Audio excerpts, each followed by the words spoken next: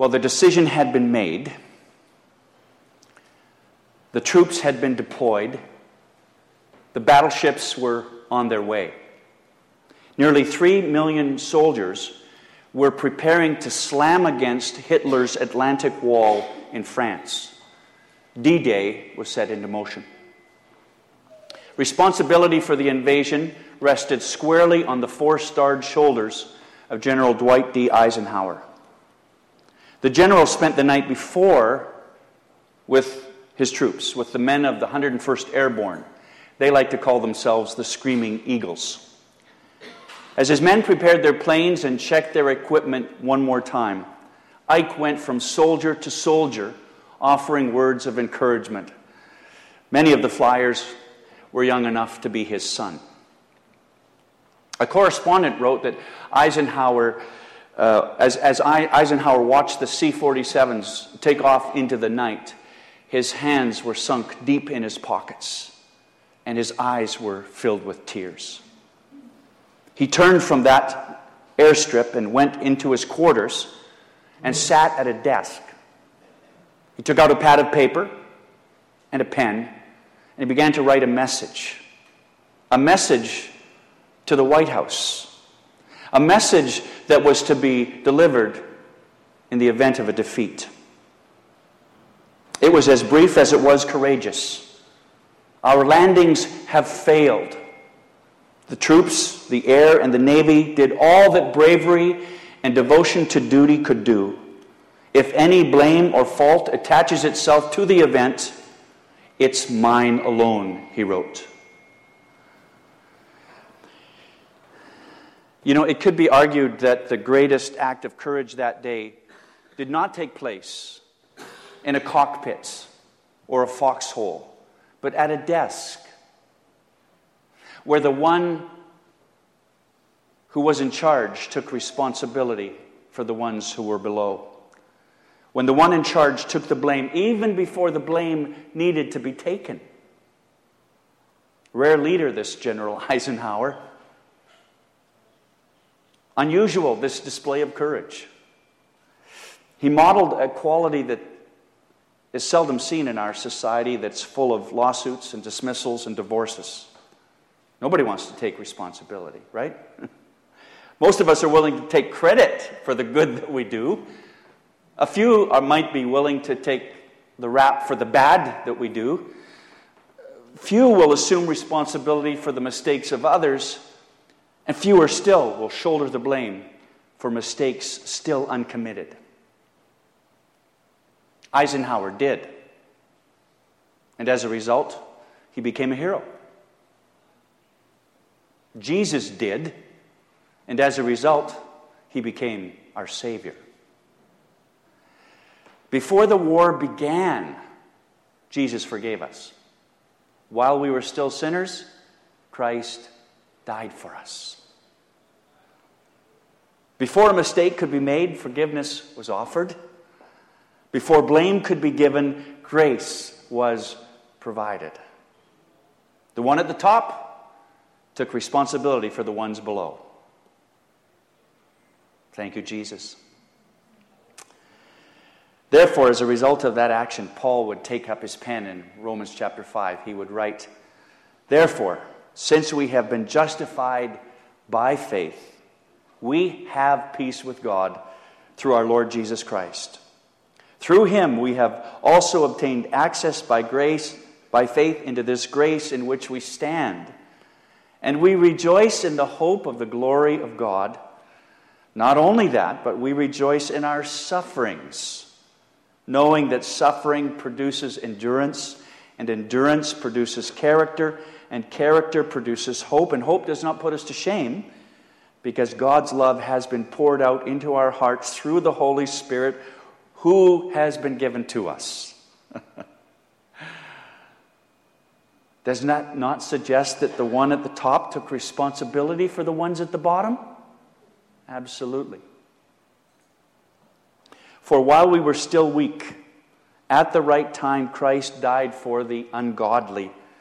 For one will scarcely die for a righteous person, though perhaps for a good person one would dare even to die.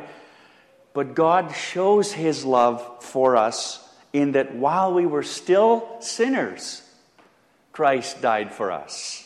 Every word, every nuance, every expression in this passage is critically important to us, pregnant with meaning. And it suggests that the one at the top took responsibility for the ones at the bottom. And man, we're at the bottom. Therefore, since we have now been justified by His blood, much more shall we be saved by Him from the wrath of God. For if while we were enemies we were reconciled to God by the death of His Son, and we were, much more, now that we are reconciled, shall we be saved by His life. More than that, we also rejoice in God through our Lord Jesus Christ, through whom we have now received reconciliation. You know, I read a passage like that and I think, I wish I was Irish, because I'd do a little jig, a little happy dance. Because that's good news, isn't it? Is that good news? Amen. That's the gospel. Romans 5 begins with a ringing affirmation of the legal standing that we enjoy as Christians.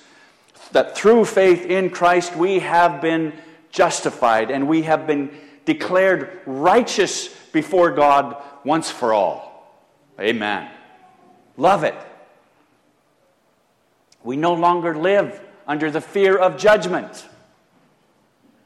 We no longer live under the wrath of God. Why?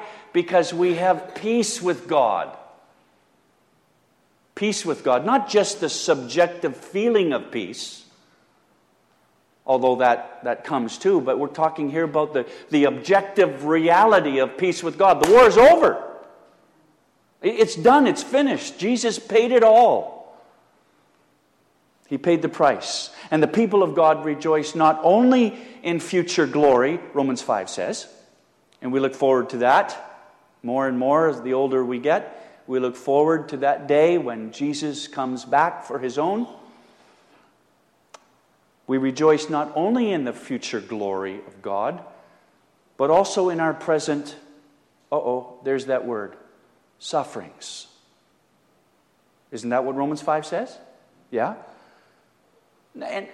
And we rejoice in our present trials and sufferings, not because we're whacked out masochists or something like that, but rather because trials are pleasant because they produce a step-by-step transformation that makes us more like Jesus. So these sufferings and afflictions and trials and tribulations in this life can be our friends because they bring us closer to God. Am I right? I'm just echoing what I believe the Scripture is teaching. And that's the gospel. And this good news was not designed just to make us happy, but to make us holy. To help us understand that there is a deeper purpose in life than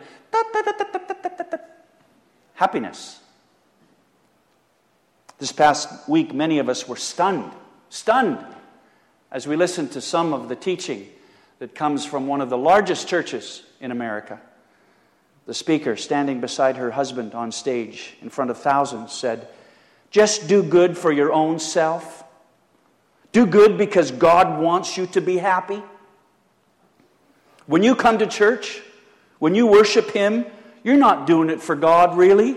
You're doing it for yourself, because that's what makes God happy. Amen?" I'm going, are you kidding me? That is not the gospel. At least it's not the gospel of Jesus Christ. It's the gospel of self-exaltation. It's the gospel of happiness. It's the gospel of idolatry, really, is what it is. It elevates man above God. When you come to church, when you worship Him, you're not doing it for God, really? Jesus did not die on the cross to make us happy. Although that's a byproduct, and very often it is a byproduct. He died to make us holy. He died to save us and set us apart so that we could be all that God wants us to be as men and women of God. And in this present life, that may include suffering and difficulty and tribulation from time to time. Before the war even began, Christ forgave us. Before a mistake could be made, forgiveness was offered. Before blame could be attached, grace was provided. So we've now been justified. Justified by His blood. Made right in the sight of God by His blood. And the fruit of the vine that we use in our communion services is symbolic of that blood. It helps us to remember the blood of Jesus Christ. And the one who was at the top and took responsibility for the ones who are below. So as we celebrate communion this morning, we want to try and set aside all of the distractions of the week and just really focus on giving thanks to God for the redemption, for the reconciliation, for the justification that we have in Christ, for the forgiveness for our sins and for salvation and the hope and healing that is ours in Christ Jesus.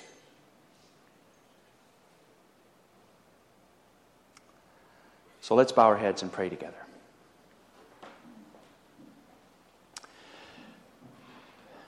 Gracious Father, we come to you now with our heads bowed and our hearts full of thanksgiving and praise and adoration. You are righteous, Lord, and you are holy. Your works are awesome and powerful. Your deeds are righteous in all the earth, in every culture, all of the time, everywhere. And as we come, Lord, we come on bended knee, confessing our sins to you again this morning. Even though we have a certain hope of future glory, and even though we have eternal life because of the life and death and resurrection of Jesus, and even though you've secured our citizenship in heaven, and even though you've reserved a place at the banqueting table for us, we still turn away from you.